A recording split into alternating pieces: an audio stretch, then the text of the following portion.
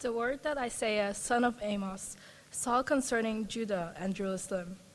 In days to come, the mountain of the Lord's house shall be established, the highest of the mountains, and shall be raised above the hills. All the nations shall stream to it. Many peoples shall come and say, "Come, let us go up to the mountain of the Lord, to the house of the God of Jacob, that he may teach us his ways, and that we may walk his paths.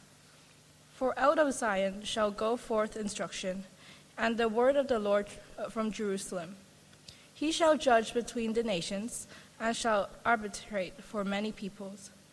They shall beat their swords into the plowshares, and their shears into pruning hooks. Nation shall not lift up sword against nation, neither shall they learn war any more. O house of Jacob, come, let us walk in the light of the Lord. You are the light of the world. A city built on a hill cannot be hid. No one, after lighting a lamp, puts it under the bushel basket, but on the lampstand, and it gives light to all in the house. In the same way, let your light shine before others, so that they may see your good works and give glory to your Father in heaven." Well, as I said earlier, today's service is structured around a series of stories of hope.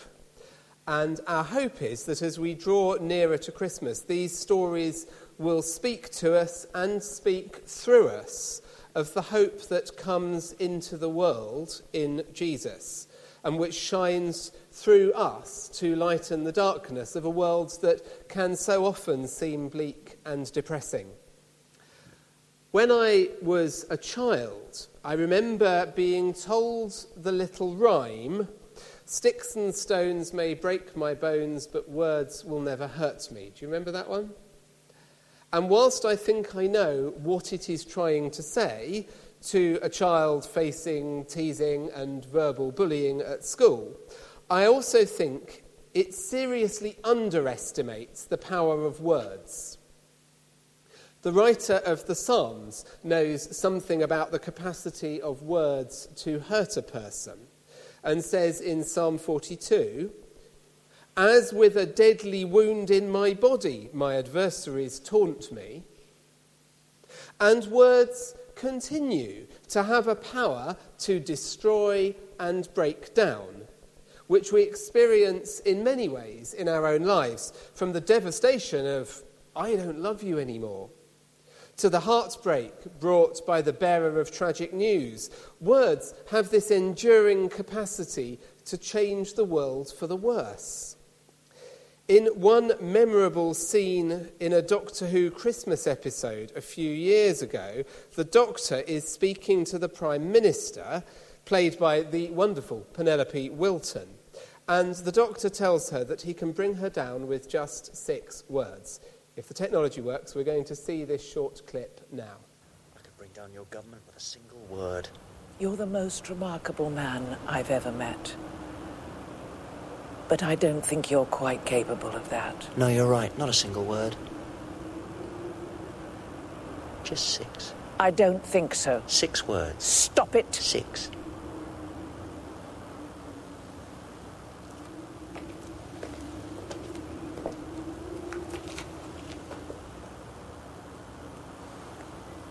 Don't you think she looks tired?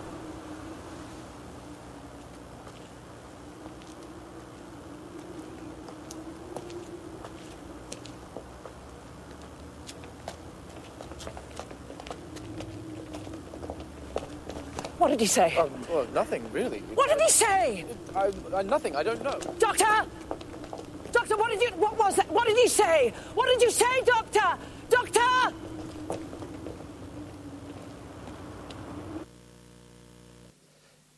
She dares him to do his worst, and he leans into one of her aides and whispers in his ear, "Don't you think she looks tired?"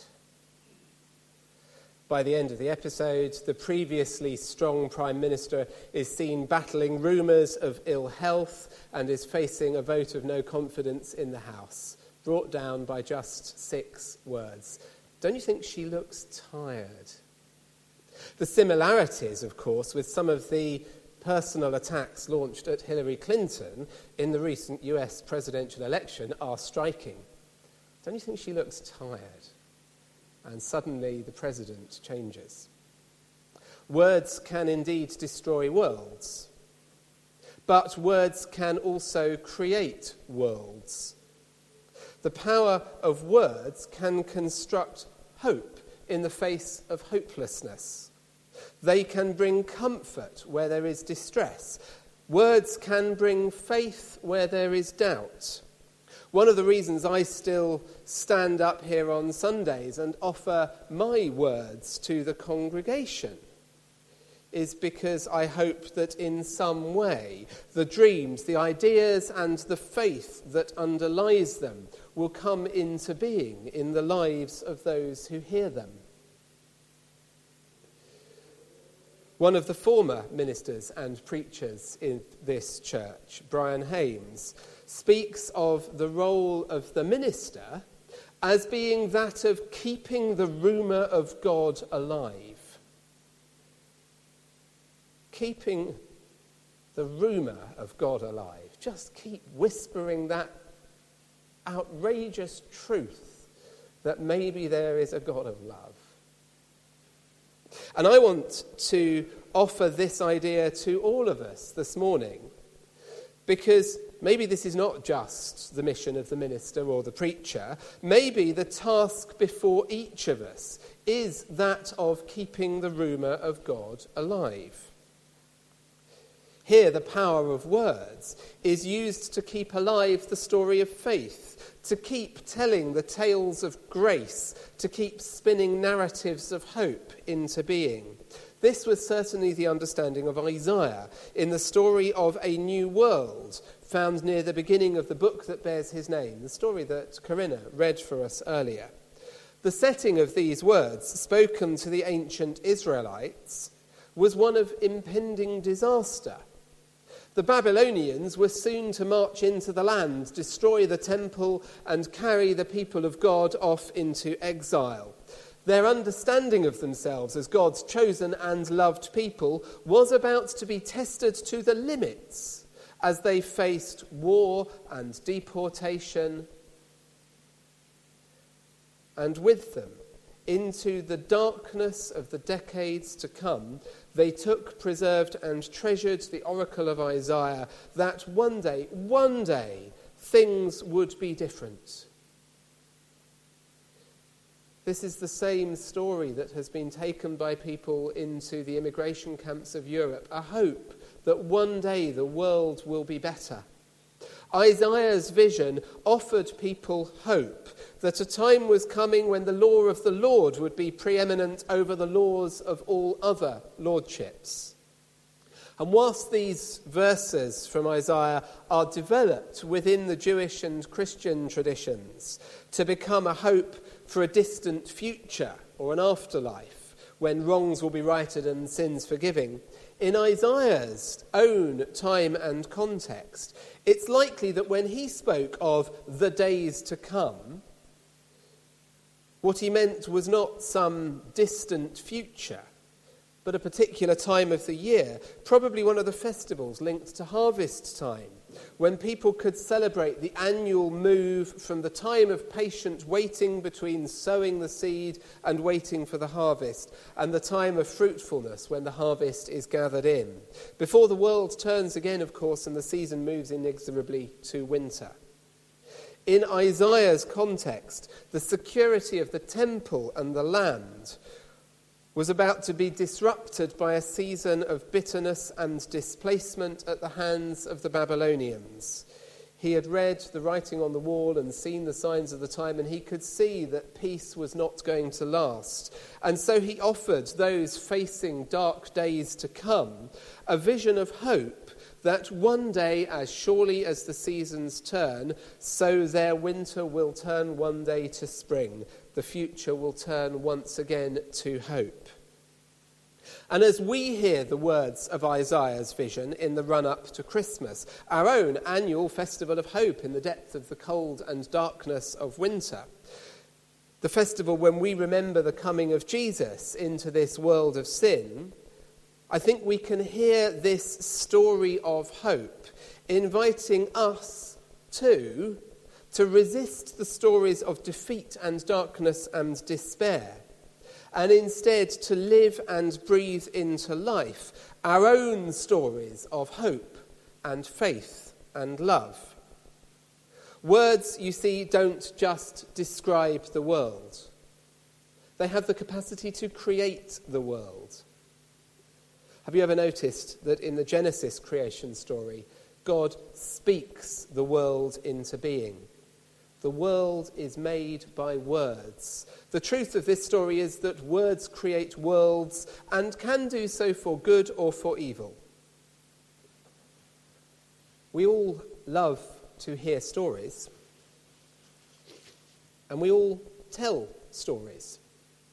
We tell them with our voices, but also we tell stories by our lives, the things we say and the things we do.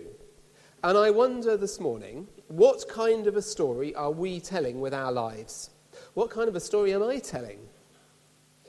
We hear stories in the news, stories of war and pessimism and hurt and pain and despair, and sometimes it can seem too much to bear. Sometimes I just want to turn it off because I don't want to hear those stories anymore. But then these stories of darkness can enter into us and shape us and define us, and not always in helpful ways, because we end up repeating in our own lives the stories of despair that we've heard.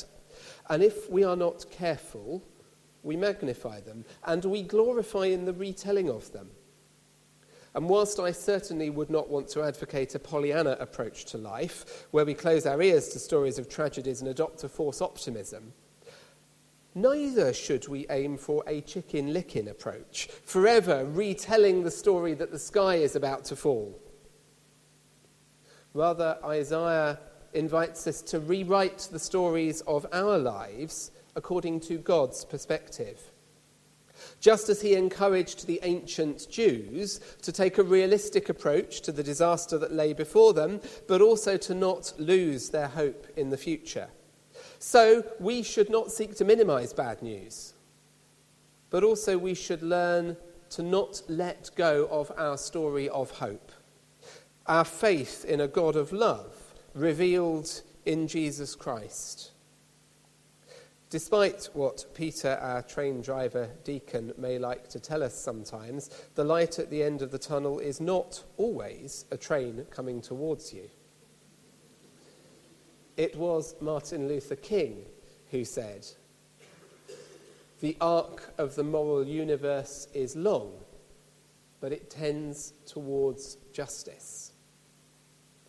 And so the prophet Isaiah tells us that in days to come, the mountain of the Lord's house shall be established as the highest of the mountains, and shall be raised above the hills, and all nations will stream to it. Many people shall come and say, "Come, let us go to the mountain of the Lord, to the house of the God of Jacob, that he may teach us his ways, and we may walk in his paths. For out of Zion shall go forth instruction, and the word of the Lord from Jerusalem.